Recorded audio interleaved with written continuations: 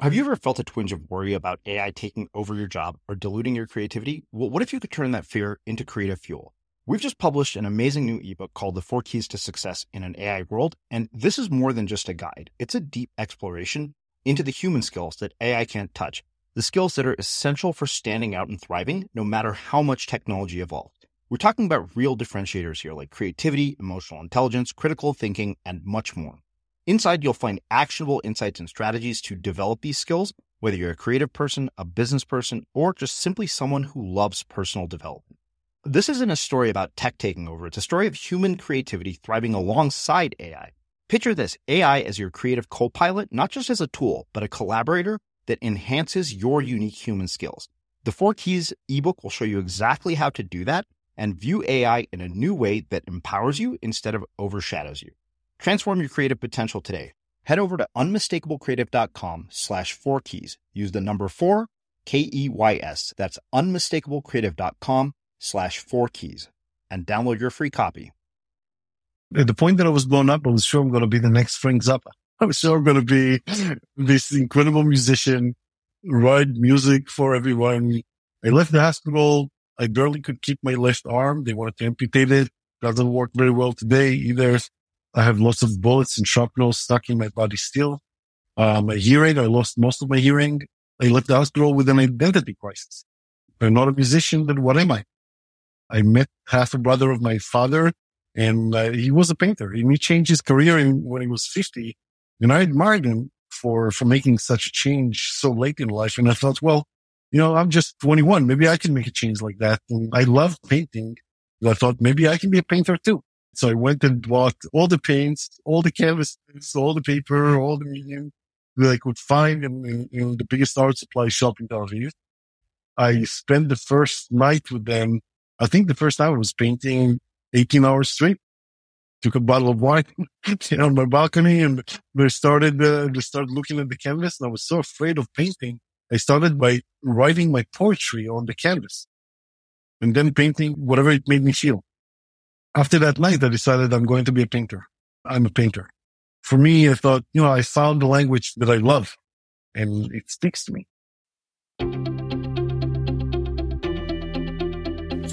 I'm Srini Rao, and this is the Unmistakable Creative Podcast, where you get a window into the stories and insights of the most innovative and creative minds who've started movements, built thriving businesses, written best-selling books, and created insanely interesting art. For more, check out our 500-episode archive at unmistakablecreative.com. Omer, welcome to the Unmistakable Creative. Thanks so much for taking the time to join us. Thank you for inviting me. It is my pleasure to have you here. So you are one of a long line of people who has been referred to me by our former guest and mutual friend, Michael Shine. Everybody refers as awesome, so no pressure at all. But I wanted to start by asking you, what is one of the most important things that you learned from one or both of your parents that have influenced and shaped your values and what you've ended up doing with your life? Well, those are that's a compact question. A compact question you started with. I think something I learned from my father pretty much shaped the way I see the world. He told me at a very young age, I think I was maybe 6 or 8 years old. I asked him if there was God. Everyone talking about God, and I was kind of curious because he was not really interested. He's never taken us to do all the Jewish holidays that my mother was into. And so I was asking him, is there a God? And he said, what do you care? I don't know. It's a topic, people talk about it. He said, you don't need to worry about things that are not in your control, how the world started, and if there is God or there isn't. All you need to know is that you need to be a good person. And to be authentic and live your life and think about the future and live the present and don't worry about anything that is outside your scope. And, I think that kind of, for many years, every time that I was thinking, getting into arguments, if I'm an atheist, really I learned that I'm agnostic. I just prefer right now, no one has proven to me, this if there is or there isn't God. So I just prefer not to have a strong opinion about it currently. And I think that view, not worrying too much about things that are outside your control really shaped me as a person and became a strong lighthouse, I guess, for me. It's funny because I think of all the great illusions that human beings have, control might be the biggest one of all. The idea that we're in control of almost anything that happens, other than our own actions. And yet people try to impose control over their lives in so many different ways. Tell me about the ability to develop that capacity, because I think that that's such a, like, it's one thing to say it, right? But it's another to actually live it. True. And you know what? I'll tell you this about, I'll tell you about how I met Michael. I met Michael through Lunch Club. It's a networking app that introduces you to random people. Have you heard about it? No, I haven't. I'm going to have to download it. It's a cool web app, and I'll send you a link after this. I'm a great believer in randomness, and I believe that when you increase randomness in your life, good things happen. So I'm on this app for like maybe 6-7 years, and I use it maybe once a month. And every time that I open up, I'm starting a new path in my life. I'm beginning a new project, start a new company or anything like that. I'm also trying to increase my randomness kind of factors in my life. So I would go running in different trails. I would go to different gyms. I would work from different cafes and work in co-working spaces. I would do a lot of networking events, and I would use more Lunch Club meetings that kind of introduced me to random strangers. I would do this maybe twice a week or once a week. And I believe that, it takes practice. I'm a control freak. All I said is that I'm not worried about things that are outside my control, but I believe that most of the things are in my control. So you develop it to answer your question, you develop it by trying to develop some healthy mix between randomness and to really try to understand what is under your control, what it is the things that you can impact with your existence. Yeah. A lot can happen in the next 3 years. Like a chatbot may be your new best friend. But what won't change? Needing health insurance. United Healthcare Tri-Term Medical Plans are available for these changing times. Underwritten by Golden Rule Insurance Company, they offer budget-friendly, flexible coverage for people who are in between jobs or missed open enrollment. The plans last nearly 3 years in some states, with access to a nationwide network of doctors and hospitals. So for whatever tomorrow brings, United Healthcare Tri-Term Medical Plans may be for you. Learn more at uh1.com. I'm Sandra, and I'm just the professional your small business was looking for. But you didn't hire me because you didn't use LinkedIn Jobs. LinkedIn has professionals you can't find anywhere else, including those who aren't actively looking for a new job, but might be open to the perfect role, like me. In a given month, over 70% of LinkedIn users don't visit other leading job sites. So if you're not looking on LinkedIn, you'll miss out on great candidates like Sandra. Start hiring professionals like a professional. Post your free job on linkedin.com/people today. Ever catch yourself eating the same flavorless dinner 3 days in a row? Dreaming of something better? Well, HelloFresh is your guilt-free dream come true, baby. It's me, Keke Palmer. Let's wake up those taste buds with hot, juicy pecan-crusted chicken or garlic butter shrimp scampi. Hello Fresh. Stop dreaming of all the delicious possibilities and dig in at HelloFresh.com. Let's get this dinner party started. Here's a cool fact. A crocodile can't stick out its tongue. Another cool fact, you can get short-term health insurance for a month or just under a year in some states. United Healthcare short-term insurance plans are designed for people who are between jobs, coming off their parents' plan, or turning a side hustle into a full-time gig. Underwritten by Golden Rule Insurance Company, they offer flexible, budget-friendly coverage with access to a nationwide network of doctors and hospitals. Get more cool facts about United Healthcare short-term plans at uh1.com. Quality sleep is essential. That's why the Sleep Number Smart Bed is designed for your ever-evolving sleep needs. Need a bed that's firmer or softer on either side? Helps you sleep at a comfortable temperature? Sleep Number Smart Beds let you individualize your comfort so you sleep better together. J.D. Power ranks Sleep Number number 1 in customer satisfaction with mattresses purchased in-store. And now, save 50% on the Sleep Number Limited Edition Smart Bed for a limited time. For J.D. Power 2023 award information, visit jdpower.com/awards. Only at a Sleep Number store or sleepnumber.com. As creators, we're always on the move. Whether it's a live podcast event, a pop-up shop, or a workshop, we're constantly interacting with community, and that's where Tap to Pay on iPhone and Stripe comes in. Imagine this. You're at a live event, a listener loves your merch, or a participant wants to sign up for your course on the spot. With Tap to Pay on iPhone and Stripe, you can accept their payments right there and then, right from your iPhone, so there's no extra hardware or no delays. Total game changer. It's not just for creators. Any business owner can do this. It's about making transactions smoother and much more personal, growing your business in your way. We've been using Stripe for our products and courses for a long time, and now with Tap to Pay on iPhone, you can take your business to the next level too. So visit stripe.com/tapiphone to learn more. Remember, folks, with Tap to Pay on iPhone and Stripe, your business is always at your fingertips. Well, I want to come back to that, but I want to talk about growing up in Israel. A couple of questions come from that. One, when you're looking at the state of that region of the world right now, particularly having grown up there, what do you make of the situation? Two, what do we not see? What is the media? How does the media distort our perceptions of what is happening in that region of the world?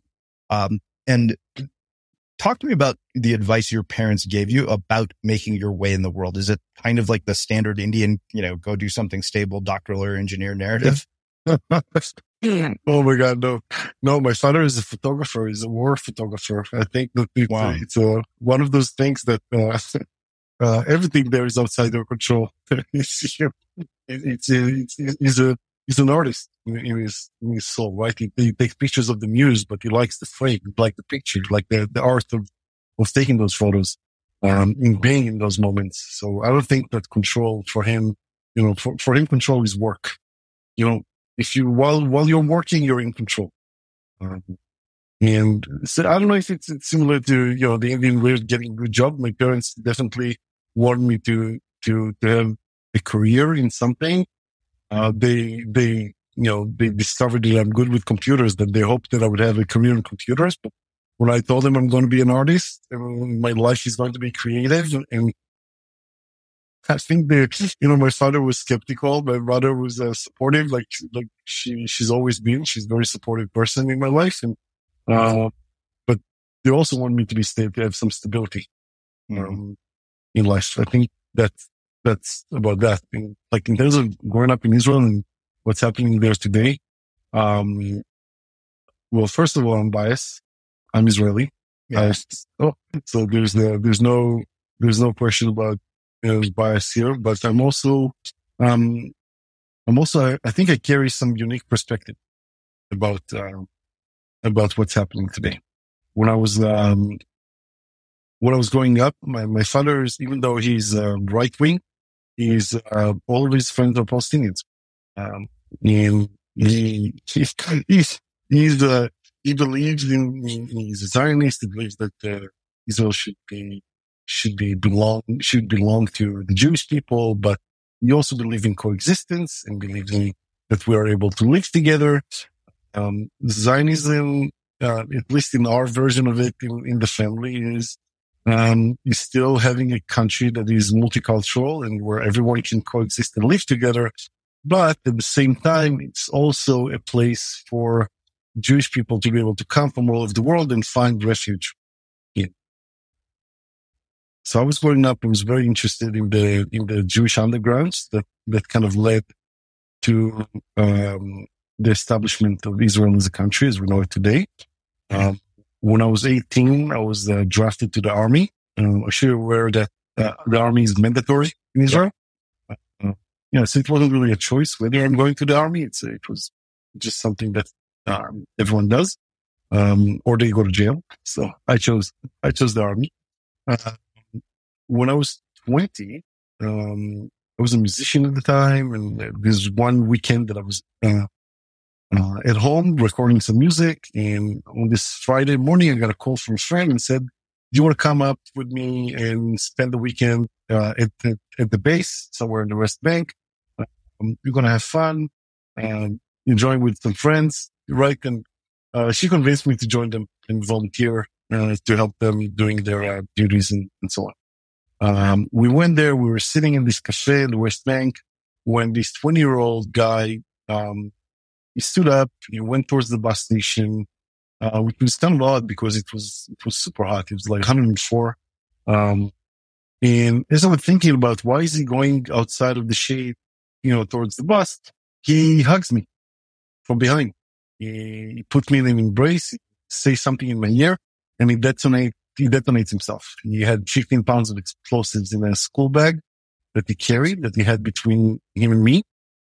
And he detonated it and exploded. And it was one of the first suicide bombings in Israel in late 2000. It's a pretty long and gruesome story, but the short of it, I died for a few minutes. Someone came and found me and resuscitated me and kept me alive until an ambulance showed up. And I woke up a month later in a hospital where I spent about a whole year, trying to recover from that. Everyone expected me to be, angry, I guess. And maybe it's in part of this time I was angry. But I came out of it really realizing that, my father's, right-wing opinions are wrong. That the only way that I can, at least to me, right? The only way that I thought we could stop this, mad bloodshed between us is peace. And, I went and did a degree in social studies. I learned a lot about, I took a lot of courses in our history and trying to figure out how the undergrounds, saw themselves in liberating the country and so on.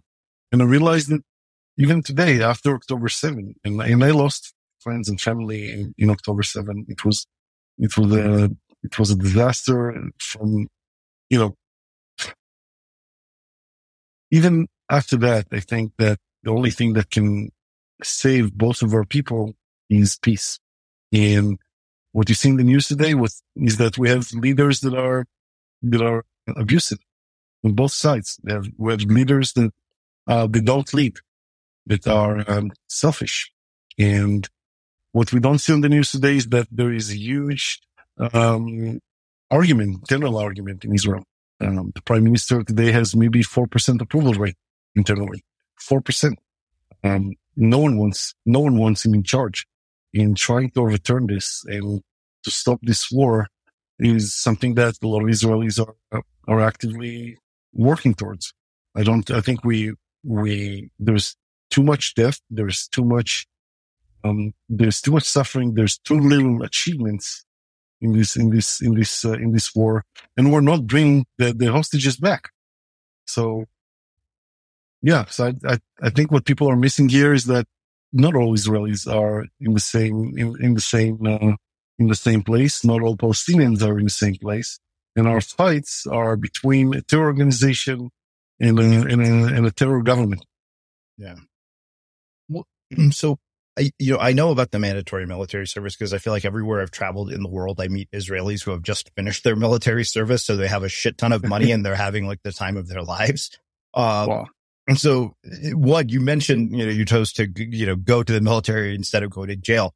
I'm just curious, are there people who try to avoid the service and flee the country? Yeah, you can't really flee the country. It's not going to help you. You flee the country. I'm sure there are plenty of people who flee the country if they never wanted to come back. But eventually you would want to come back, visit your family and friends, and, you'll get in and you'll get to jail. Yeah. It's not an answer. My wife, my partner is the only person that I know that, that managed not to do the service. And she had her interview and she just said, you know what? It's not you. It's me. I have other plans. I don't think I'm good at taking orders and we would not be a good fit. Wow. And she got out of like what is mandatory for all citizens by doing that. And they told her, are you sure it's going to be good for you? You're going to have a lot of opportunities. You're very smart. You're today. And she said, yeah, I don't think it's me. I don't take orders. I want to travel. I want to do things. I'm not into that very much. And they just let her go.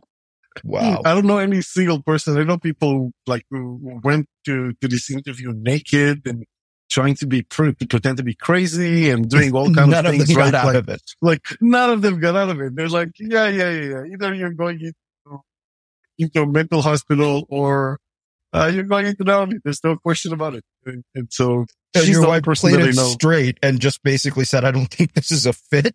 That's amazing. She's always been authentic, and I think she was very lucky, and she very often she gets her way. Yeah, doing that.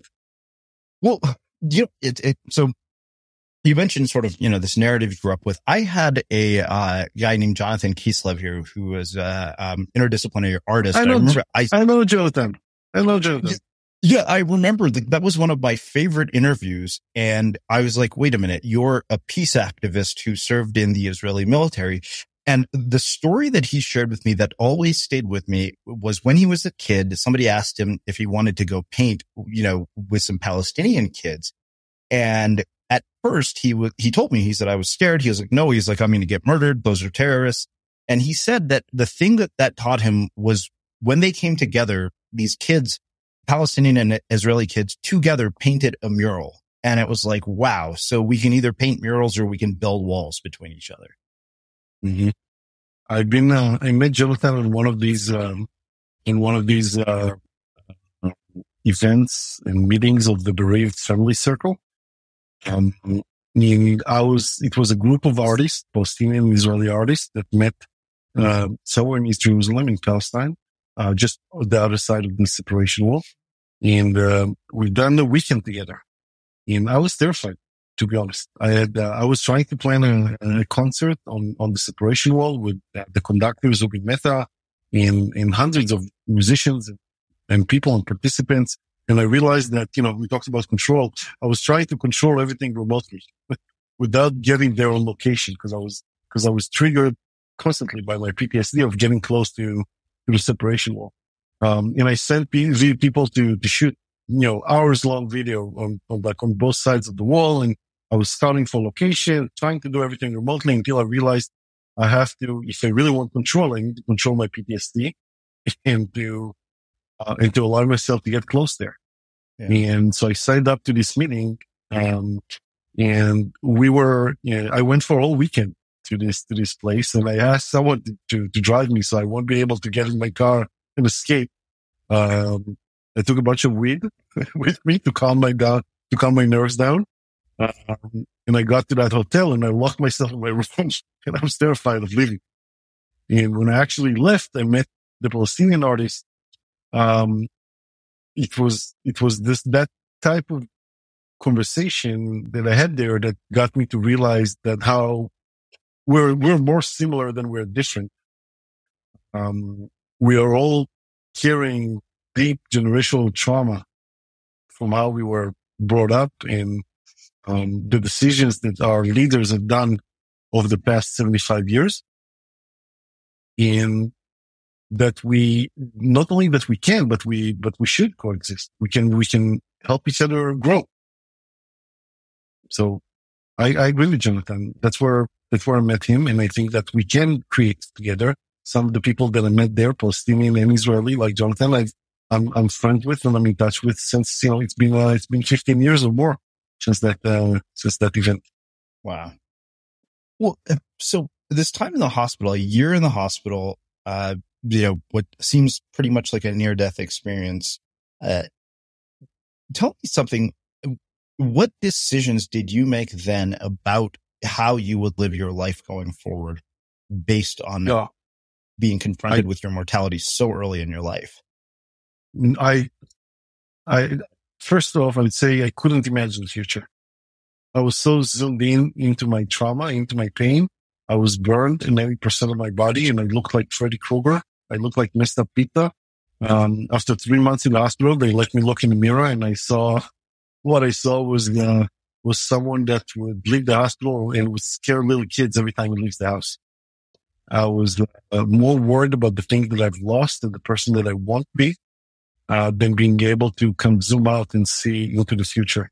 But I did have one decision, and that decision was not to sit on my ass and postpone things. I remember that, in the week before I got blown up, I was thinking, I want to record this album. But I don't have much time here, and I can't make it perfect. If I can't make it really perfect, I should rather wait until I finish the army. And I wanted to publish a book. And I thought, well, it takes so much time, the editing, the thing, I'll do it when, I'll do it later. Everything, I used to postpone things. And laying in the hospital for a year, I read a lot of books and had a lot of conversations with people. And I realized that once I'm back on my feet, I can't postpone things. I'm trying to live as many lives as I can, to compact them into one. I think I got lucky and I got a second chance at life. I don't know how many of these I have left. So I want to make the best of the opportunity that I got. And so I appreciate time in a different way. And that's the only decision that I made is to remember to appreciate time and to choose carefully who you're spending it. So I think what strikes me about that, the question comes to mind is, how do people create that sense of urgency within themselves without having to get blown up by a suicide bomber? Because I feel like so often people will just keep postponing. I see this over and over with people. I remember talking to people who's like, I'm going to write a book, and you'll meet them like months later. It's like, I haven't started. Or I'll give you the best example, the most poignant one. I had two friends. One was a classmate from business school. The other was a friend of mine from high school. The classmate from business school had a really high paying job at a Fortune 500 company. He was doing really well. He wanted to start a business. He had clients lined up ready to pay him. When I met him a month later, he was like, I made a business card. My other friend, my best friend, he got laid off from his job 6 months before his wedding. He had just bought a house with his soon to be wife. And he's been a guest here on the show. A week before his wedding, he put up a video tutorial on how to use Airtable, set up a landing page. He came back, and that first week he had 5 calls booked. That first month he made $10,000. That's, I think, the most poignant example of what we're talking about here. So what is it that causes people to keep delaying? And by the way, I just checked on LinkedIn. The friend who printed the business cards is still working at the same company. Oh my God. All right. So I always think this is something that separates entrepreneurs from other people. Many people, entrepreneurs, when we have an idea, we become, and we fall in love with this idea, we become obsessed. We want to immediately, search how if anyone has done this and how it can be done, if it's feasible. We're trying to do something. We put our heart into it very, very quickly. We don't let it go. Many people, they have these limiting beliefs about themselves, right? They think I'm not good enough, or I can't, or this person is great. Greatness belongs to very few individuals. I'm not great. I can't ever make it. I can't be like Elon Musk, like Adam Newman, like whoever entrepreneur that you think about, and you think that you can never be as big as them or as great as them, and so why even bother? Those limiting beliefs are actually what's my current business is all about. I think that people that are stuck and develop these harmful thinking patterns, they convince themselves that they can't, so they don't. And so that's why I think people are getting stuck and don't come out of it. But I also feel like if you are stuck, if you are feeling uninspired, you're going to have a very hard time to find this inner drive to push through. And you can benefit from finding the power to push your current limiting belief, and to imagine a better future for yourself. And I think that's what people should do to get themselves out of this procrastination and out of the getting stuck phase of, having an idea, but keep it as a conversation piece instead of actually going out and doing something. Yeah, it's funny. We're talking about being stuck. Britt Frank, who we had as a guest, who wrote a book about the science of stuck. And she said that whether you want to admit it to yourself or not, when you're stuck in some area of your life, there's some gain. You're benefiting in some way from being stuck. Even if that benefit is, hey, I can just complain to somebody about this. Of course. But it's still, nevertheless, it's a narrative, right? I believe that our brain is programmed with narratives. This little piece of software, of instructions that we give it. And if we convince ourselves that we can't do something, or it's going to be too difficult or too long, or, whatever it is that we tell ourselves about ourselves, eventually this is a little code, a little program that that teaches us that we can't do something. Or, you can change that narrative with a better narrative, and create a new set of instructions of what's possible to your brain, which really change your entire perspective of life. Hi, I'm Daniel, founder of Pretty Litter. Cats and cat owners deserve better than any old-fashioned litter. That's why I teamed up with scientists and veterinarians to create Pretty Litter. Its innovative crystal formula has superior odor control and weighs up to 80% less than clay litter. Pretty Litter even monitors health by changing colors to help detect early signs of potential illness. It's the world's smartest kitty litter. Go to prettylitter.com and use code ACAST for 20% off your first order and a free cat toy. Terms and conditions apply. See site for details. Since 2013, Bombas has donated over 100 million socks, underwear, and T-shirts to those facing homelessness. If we counted those on air, this ad would last over 1,157 days. But if we counted the time it takes to make a donation possible, it would take just a few clicks. Because every time you make a purchase, Bombas donates an item to someone who needs it. Go to bombas.com/ACAST and use code ACAST for 20% off your first purchase. That's bombas.com/ACAST, code ACAST. Hey, it's Ryan Reynolds, and I'm here with Keith, co-star of my upcoming film, If, only in theaters May 17th. Do you want to tell people the big news? All right, I'll do it. Sign up now and you'll get unlimited for $15 a month and 6 months of Paramount Plus Essential Plan on us. MintMobile.com/switch. Upfront payment of $45 equivalent to $15 per month. Unlimited over 40 gigabytes per month. Face lower speeds. Videos at 480p. Active Mint customers by 531.24 get 6 months of Paramount Plus Essential Plan. Auto renews after 6 months. Offer ends May 31st, 2024. Separate Paramount Plus registration required. Terms and conditions apply if rated PG. A lot can happen in 3 years. Like a chatbot may be your new best friend. But what won't change? Needing health insurance. United Healthcare Tri-Term Medical Plans, underwritten by Golden Rule Insurance Company, offer flexible, budget-friendly coverage that lasts nearly 3 years in some states. Learn more at uh1.com.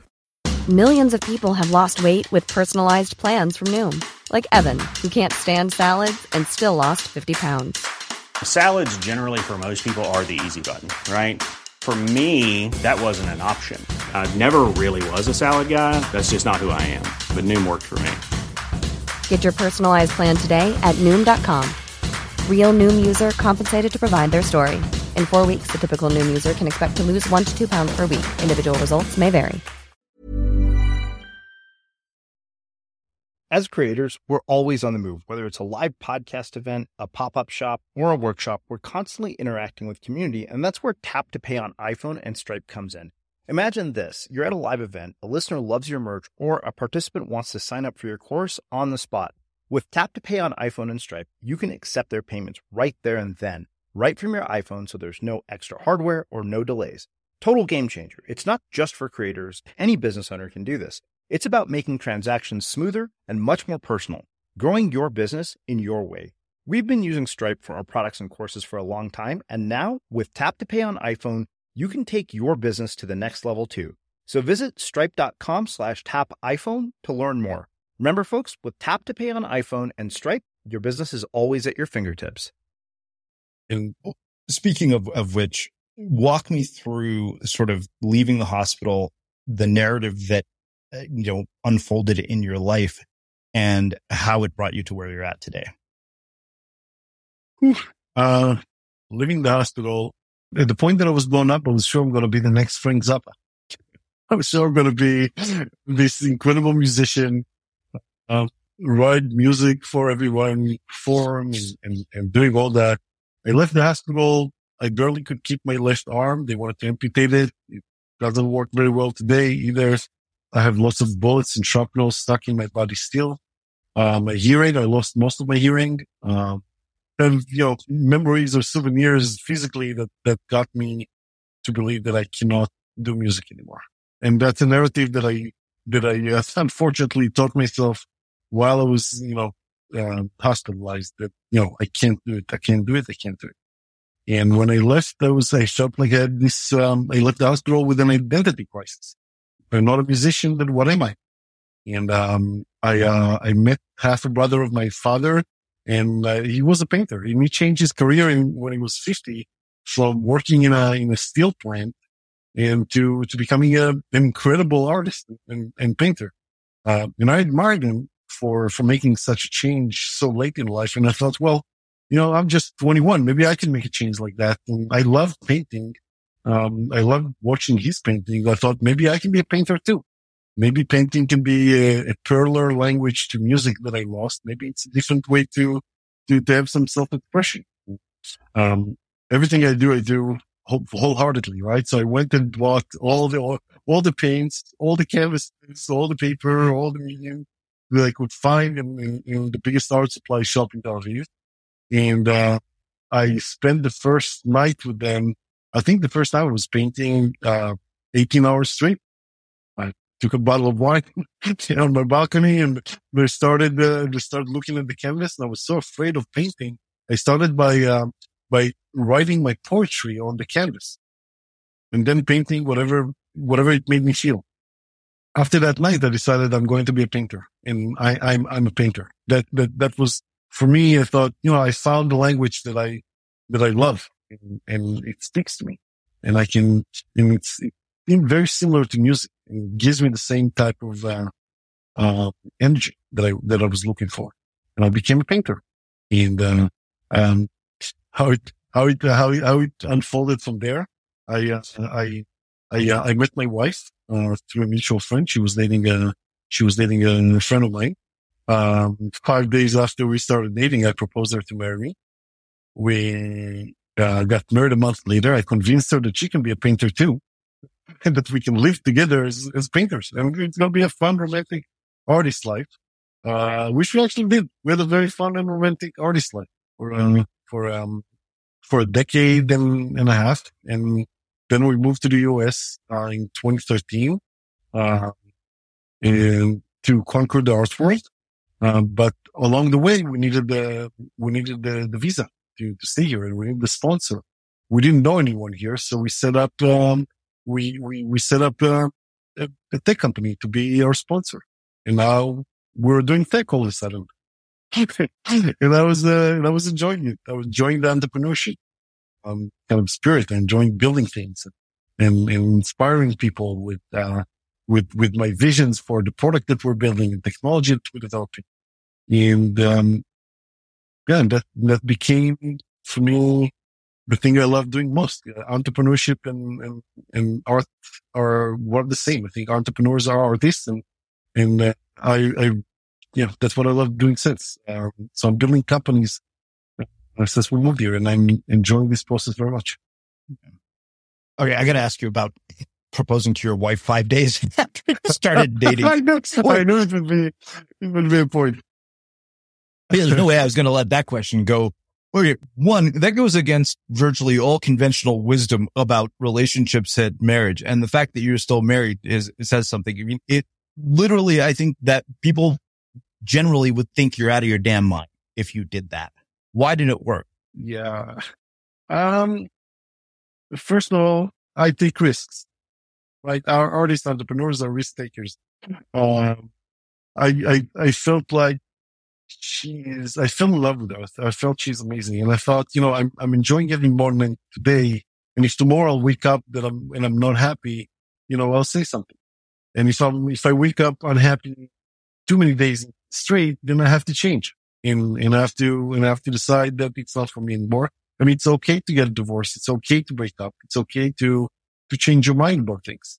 Nothing is forever, right? And so, I think that's how we lived. We were happy and we're happy and we're happy. And we keep checking in. Are we happy? And if not, then we want to make a change. And usually we change countries, we change careers. And you know what? Not only that we're together for, it's 21 years now, almost 22 years. We were working together this entire time. Painting side by side, building companies together. We spend every minute of every day since that time, together. And I don't know how it works. I was lucky, I guess. She's my everything. I enjoy our relationship. We grow together. We change together. And, it makes us feel good. Yeah. Well, I think that one of the things that I appreciate about your sort of view on the world and also how you think about technology is it sounds a lot like me. You see technology as a tool for making art more than a tool for, like doing the things that we think that it does. And I've always seen technology as sort of a way to express your creativity, because this is something that Julian Smith said to me that has honestly been foundational to the way that I think about, the projects that I'm choosing to work on, the things that I want to create. And one of the things he said to me is that every sort of new thing in technology makes something possible that wasn't possible before. And the question you have to be constantly asking yourself is, what does make possible that wasn't before? Because what you see is the intersections of all these technologies that facilitate the next one. And maybe you don't think of it exactly like that, but it sounds to me like you have this very interesting way of blending the capabilities of technology with your own creativity. Talk to me about that. I think technology, you can develop technology that has purpose and it has business purpose, and it's still going to be creative. It still can be creative. I'm looking at the creativity in my business, today and before is how you're solving problems, right? How you inspire people. And I realized when I look back and I think about 4 months ago, I had a big, again, like I have periodically, identity crisis. As I was looking back and I was trying to think what was in common to everything that I did, every project that I did in my life. What did I like about it? What did I like about painting, about music, about building companies, about everything that I did? What was in common to all of that was filling me up with energy? And I realized that the most creative part was to inspire people. And inspiring people, not just because you can make them money, and not just because, they can see a career or they can see that the solution is great. Inspiring people because you had some idea that they didn't, and you make them believe that they can be a part of it. And you actually make them fall in love with your concept, with your creativity, and in a way fall in love with you. And so I feel like my creativity comes, to play here by inspiring people. Whether I'm sharing a concept for an innovative technology platform or I'm creating a painting. It's the same feeling for me. So, and talk to me about the work that you do with this foundation, because I know that we talked quite a bit about sort of dealing with our narratives and deprogramming. Talk to me about, how that happens and what would be the impact if we were to do this at an early age? Because I feel like, sort of emotional intelligence is pretty much left out, or emotional literacy, if we can call it that, is virtually non-existent in the way that we are educated. And I don't think that's just an American issue. I think that is a global, that's pretty consistent globally from everybody I've talked to when it comes to the education system. Well, first off, I would say we have a lot of global problems that we need to address, right? With this foundation, it's an idea that I had 13 years ago. I thought I was progressing in my work. I was acquiring all kind of achievements as an artist, as an entrepreneur, and I was never very fully happy. I always thought, I get the one-man show or solo show in New York. Everyone congratulating me. And I feel, it's okay. I'm raising money for a business and everyone say, hey, this is great. You did wonderful. And I'm like, yeah, it's fine. And I'm feeling like maybe it's my character. Maybe I see glass half empty, or maybe my past is kind of holding me back. Maybe the fact that I'm not living my authentic self, maybe the fact that I'm not living who I was meant to be, the musician that I was meant to be. Everything seems a little bit, so today. And I thought, what if I had this machine that I can ask it a simple question? What if I didn't die? What if I didn't serve the military at all? Maybe getting exposed to this alternative outcome can relieve some of this obsession, some of this fear of missing out that I have towards my past. And maybe that would help me to accept it and to let it go and kind of look forward. And so I was 13 years ago, I asked a friend about it. Like, he was the smartest AI person that I knew at the time. And he told me it's impossible to build a machine that can give you a forecast of what could have happened. And so just forget it. And I let it go, but I didn't really forget it. And, over the years, I keep trying to ping him and get him to come and join my startups. He was always busy in working on big corporations and so on. And about 4 months ago, in the beginning of October, I managed to get through to him. And I thought, I want to build this machine that could inspire people, not just by accepting their past, but also to look forward and inspire them to find the best version of themselves. And I realized it's trauma and it's depression and it's everyone that feels stuck or uninspired. There's this huge, unprecedented global rise in unhappiness in the world. And I think it reflects this complex interplay of societal, economic, and all kind of individual factors, right? You talked about emotional intelligence, and that's something that was neglected. I think mental health is another area that's been neglected. An average spend of a government on mental health, for example, in the world today is between half percent to 2% of the overall health budget. So we're not really paying a lot of attention to it as society.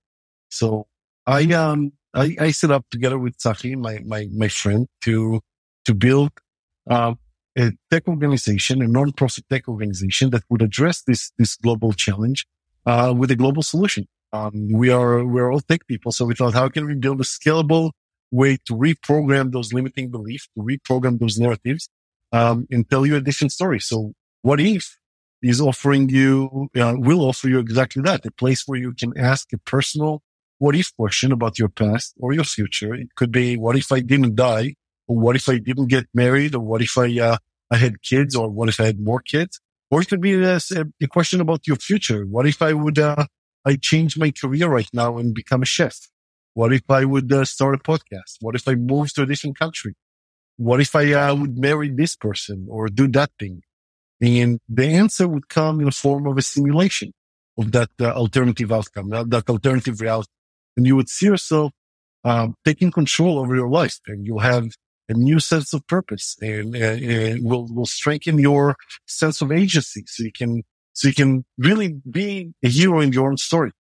And we started this in late September, early October, and we're now over 120 people, all volunteers, building this incredible narrative therapy machine that we hope to help people live happier and more fulfilling lives by better understanding and navigating the forks in the roads of life. I guess that's a nice way of putting it. Yeah. I feel that today, we need to kind of, foster more empathy, and especially in light of what's happening in Israel and in Gaza today, and in Ukraine, in Russia, and in Myanmar, and in so many other places around the world. We need to help foster empathy, and we need to help people with their emotional intelligence and personal growth. And personal growth doesn't have to be personal. It can be something that we can be mutually responsible for as a community. And that's what we're trying to do with this platform. We want to help you look forward. We want to help you imagine and to try and figure out what's the best you that you can be. Well, I think, I understand why Michael referred you to me now. He knows that I'm very much an AI enthusiast, and I actually see a lot of potential for good here versus the sort of dystopian future view. Like there are a lot of realities to that. But talk to me from your perspective, like what are the broader implications of artificial intelligence for society at large and, the individual life? Where, like, what are they missing and how does it have the power to empower them? I guess is really what I'm trying to get to. In the larger sense, I would hope that AI would help people work less and have more free time. That it will change our life around from being operational focus to being more, doing the work that the AI can do. We can imagine things in a way that the AI can't imagine. We can dream things and be creative in a way that the AI still can't. And I don't, think it will, get to that point. So I think as long as people keep thinking about AI as a tool, is a means to an end, then that would be the right way to think about it. I think once you think about AI as anything else that can replace you, or you're starting to worry about, different, having an AI girlfriend or things like that. I don't think we need that. I think that we need more time outside machines, and the machine can help us govern the world in a way that it's fair. Then great. It can help us take agency again. So it's funny because one of the primary arguments I've made is that thinking of AI as a tool is actually a very limited way to view it. I mean, based on the work that you're doing, I don't think you actually view it as a tool because so in my mind, my view is that AI should be viewed as a partner, not a tool. And that if you're using it as a tool to increase productivity, you basically are the equivalent of somebody who owns a Ferrari and you drive it on surface streets in a school. No, I understand what you're saying. I understand why, because the biggest difference is that the AI has agency, can make decisions. I get that, but it still can be a tool, right? It can still be your chief of staff. Mm-hmm. It can still be the assistant that gives you infinite memory and can do infinite tasks simultaneously and can be, responsible for a lot of different issues, but it's still a machine, right? You can look at it as a partner. If you'd like to give it a personality, great. Give it a personality. I've done that. I've actually programmed all my custom GPTs with personalities of some of my favorite TV show characters. I'd love to have conversations with one of them. Oh, I'll introduce you after this. I would love that. You're right in a way, but if you can use it as a partner. But I just view technology in general as a tool. But it's a very useful tool. Yes, it's a tool that has agency. Yes, it's a tool that can make independent decisions. Yes, it can learn faster than you. It can execute much faster than you. But what I'm saying is a tool. You can use it for things that you not normally. Like for me in the Wari Foundation, I look at it as a self-help tool. There's something that you can do to empower yourself to be a better person or to living a better life. Yes, it has agency. It can make decisions. It can decide how to create this simulation, or how to give you tools to turn your inspiration into action, which tools and it can make a lot of decisions, but eventually it's a tool that we are building. Yeah. We create a purpose for it. And then we give it freedom in confined places. Absolutely. I don't give it freedom to do anything that it wants. My AI for the Wari Foundation cannot decide to all of a sudden to change the treatment plan, right? Or to decide to venture out to different things, and to build its own companies or whatnot. It's still a tool that does what it's designed to do. Yeah. I mean, I think the fundamental thing that people forget here is that all this is dependent on human input. And, it's basically the same sort of computer science analogy of garbage in, garbage out. And, because I built a custom GPT model designed to help me craft a dating profile. And, so like now I use the voice interaction capability of the ChatGPT mobile app. And it's fundamentally changed the way that I interact with ChatGPT, because I've had 1.5 hour long conversations on a nightly basis that go into, multiple directions. Like I have one of mine is basically my goal planning executive assistant. Like I basically go through different scenarios and bounce ideas. It's become this really interesting brainstorming partner that allows me to do things. But even with the one that I built for helping me build a dating profile, I remember it started asking me questions, and I was like, these questions suck. I was like, why don't you ask me some real questions about my life? And in that process, I basically told it, I was like, we need to update your programming so this interaction gives you a depth that you're not going to get from these bullshit, job interview style questions. I think you'll be able to write a much better profile for me by doing that. And so it got to doing that. And I gave it so much information that it came back with profiles. I was like, wow, these are pretty damn good. And so that opened up like a whole, other, thread of ideas and conversations. I think that in my mind, it's one of these really powerful tools for exploration that people. So I separated into two paradigms, what I call the better Google paradigm, in which people primarily see it as an efficiency tool, and the new era of creation paradigm, where people realize that this actually enhances your potential as an artist, as a creator, as an entrepreneur, should you choose to use it in a way that is about far more than doing things faster. You're absolutely right. And people would use this. I'm building an inspiration machine, and it sounds like you built your own inspiration machine as well. I built a few of them.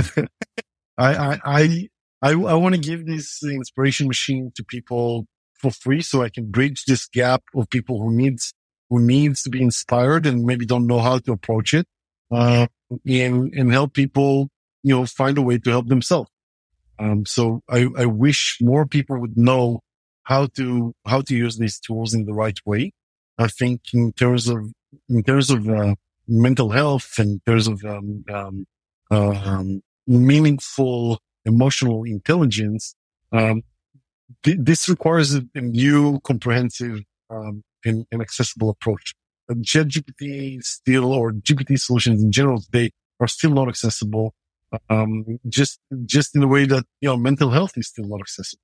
So I'm trying to aim to bridge those gaps and in offering ways that, and a new way that is unique and empowering for people to help themselves. And it's not purely machine based. There is a community of humans behind it as well, because the machine would not give you motivation. Yeah. The machine would give you inspiration, but it would not give you the motivation. So I think combining machines and people is what gives you inspiration and motivation to go and do something. It sounds like you have a lot of internal motivation, which is amazing and awesome. And we as entrepreneurs that have this, sometimes we take it for granted. And just like one of your first questions, and how don't people do it? They don't do it because they program themselves to think that they can't. Yeah. So we can change that. And those tools, AI today, can help that. It can help change your perception. It can help rewire your brain to help change that narrative, so you can actually, be empowered to go and help yourself and become better. And then tools like that would be very helpful. Yeah. So I want to finish with two final questions. You had this incredibly, what by any standard was a traumatic experience, like almost dying. And I've asked people this question in various forms. Why is it that somebody would have the kind of experience you had and respond the way you did, and another person could have a traumatic experience with nowhere as near as much magnitude and yet have a far more disproportionate response? Disproportionate. I don't know what's the proportionate response for. Well, okay. So look, I'll tell you, to make it a bit more concrete, you have a near-death experience. You have this, awakening. I had a breakup that made a mess of my head, and I went off the deep end. Like, that response was, and the thing is that I think part of that was my own, emotional intelligence kind of needing to develop. But the thing is that was nowhere as near as traumatic as what you experienced. And yet, like, the way I responded, people might think that that's what happened to me. It's so personal. And first I would say, unusual events or circumstance, they lead to unusual responses. And it's normal. I don't think you can put the word proportion into pain. Pain is so personal. And I was burned alive, and the pain that I had was excruciating. But other people had, they delivered a baby and also had excruciating pain. We both have pain, but we looked at this pain differently because it came from different sources, right?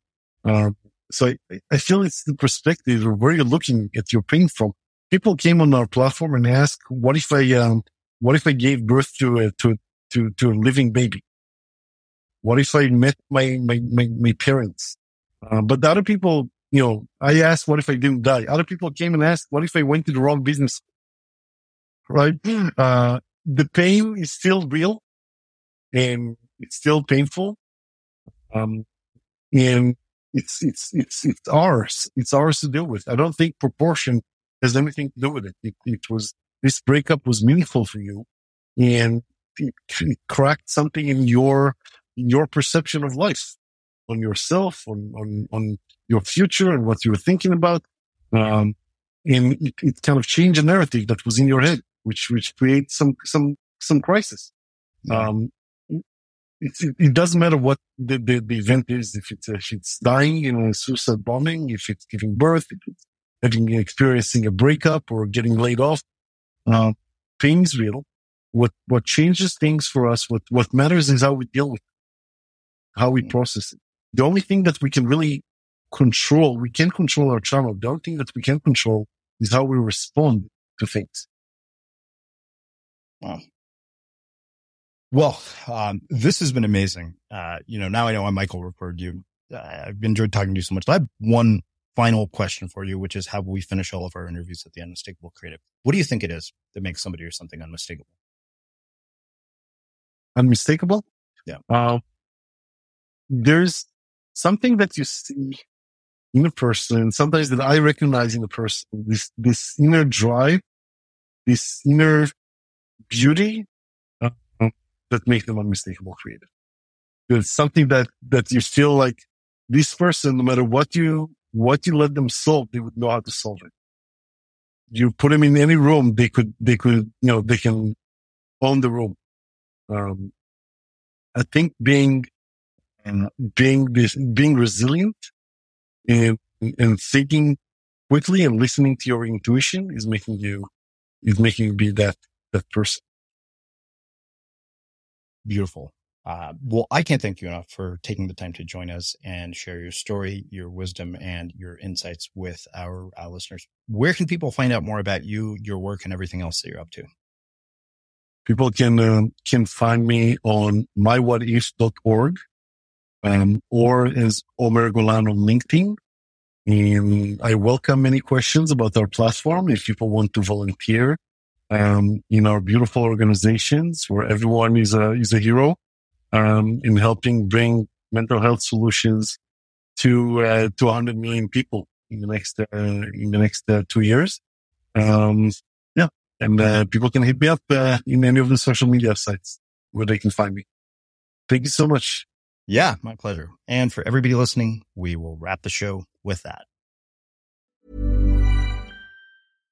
Hi, I'm Daniel, founder of Pretty Litter. Cats and cat owners deserve better than any old-fashioned litter. That's why I teamed up with scientists and veterinarians to create Pretty Litter. Its innovative crystal formula has superior odor control and weighs up to 80% less than clay litter. Pretty Litter even monitors health by changing colors to help detect early signs of potential illness. It's the world's smartest kitty litter. Go to prettylitter.com and use code ACAST for 20% off your first order and a free cat toy. Terms and conditions apply. See site for details. Hold up. What was that? Boring. No flavor. That was as bad as those leftovers you ate all week. Keke Palmer here. And it's time to say hello to something fresh and guilt-free. Hello Fresh. Jazz up dinner with pecan-crusted chicken or garlic butter shrimp scampi. Now that's music to my mouth. Hello Fresh. Let's get this dinner party started. Discover all the delicious possibilities at HelloFresh.com. Hey, it's Paige DeSorbo from Giggly Squad. High quality fashion without the price tag. Say hello to Quince. I'm snagging high-end essentials like cozy cashmere sweaters, sleek leather jackets, fine jewelry, and so much more. With Quince being 50 to 80% less than similar brands. And they partner with factories that prioritize safe, ethical, and responsible manufacturing. I love that. Luxury quality within reach. Go to quince.com/style to get free shipping and 365-day returns on your next order. Quince.com/style. When you make decisions for your company, you look for the no-brainers. If you have a lot of mailing to do, Stamps.com is the ultimate no-brainer. Use the Stamps.com mobile app to mail everything you need to keep your business running with up to 89% off USPS and UPS. Make the same no-brainer decision as over 1 million other businesses with Stamps.com. Use code PROGRAM for a special offer. That's Stamps.com, code PROGRAM. Have you ever felt a twinge of worry about AI taking over your job or diluting your creativity? Well, what if you could turn that fear into creative fuel? We've just published an amazing new ebook called The 4 Keys to Success in an AI World, and this is more than just a guide. It's a deep exploration into the human skills that AI can't touch, the skills that are essential for standing out and thriving, no matter how much technology evolves. We're talking about real differentiators here, like creativity, emotional intelligence, critical thinking, and much more. Inside, you'll find actionable insights and strategies to develop these skills, whether you're a creative person, a business person, or just simply someone who loves personal development. This isn't a story about tech taking over. It's a story of human creativity thriving alongside AI. Picture this, AI as your creative co-pilot, not just as a tool, but a collaborator that enhances your unique human skills. The 4 Keys ebook will show you exactly how to do that and view AI in a new way that empowers you instead of overshadows you. Transform your creative potential today. Head over to unmistakablecreative.com/4keys. Use the number 4, KEYS. That's unmistakablecreative.com/4keys and download your free copy.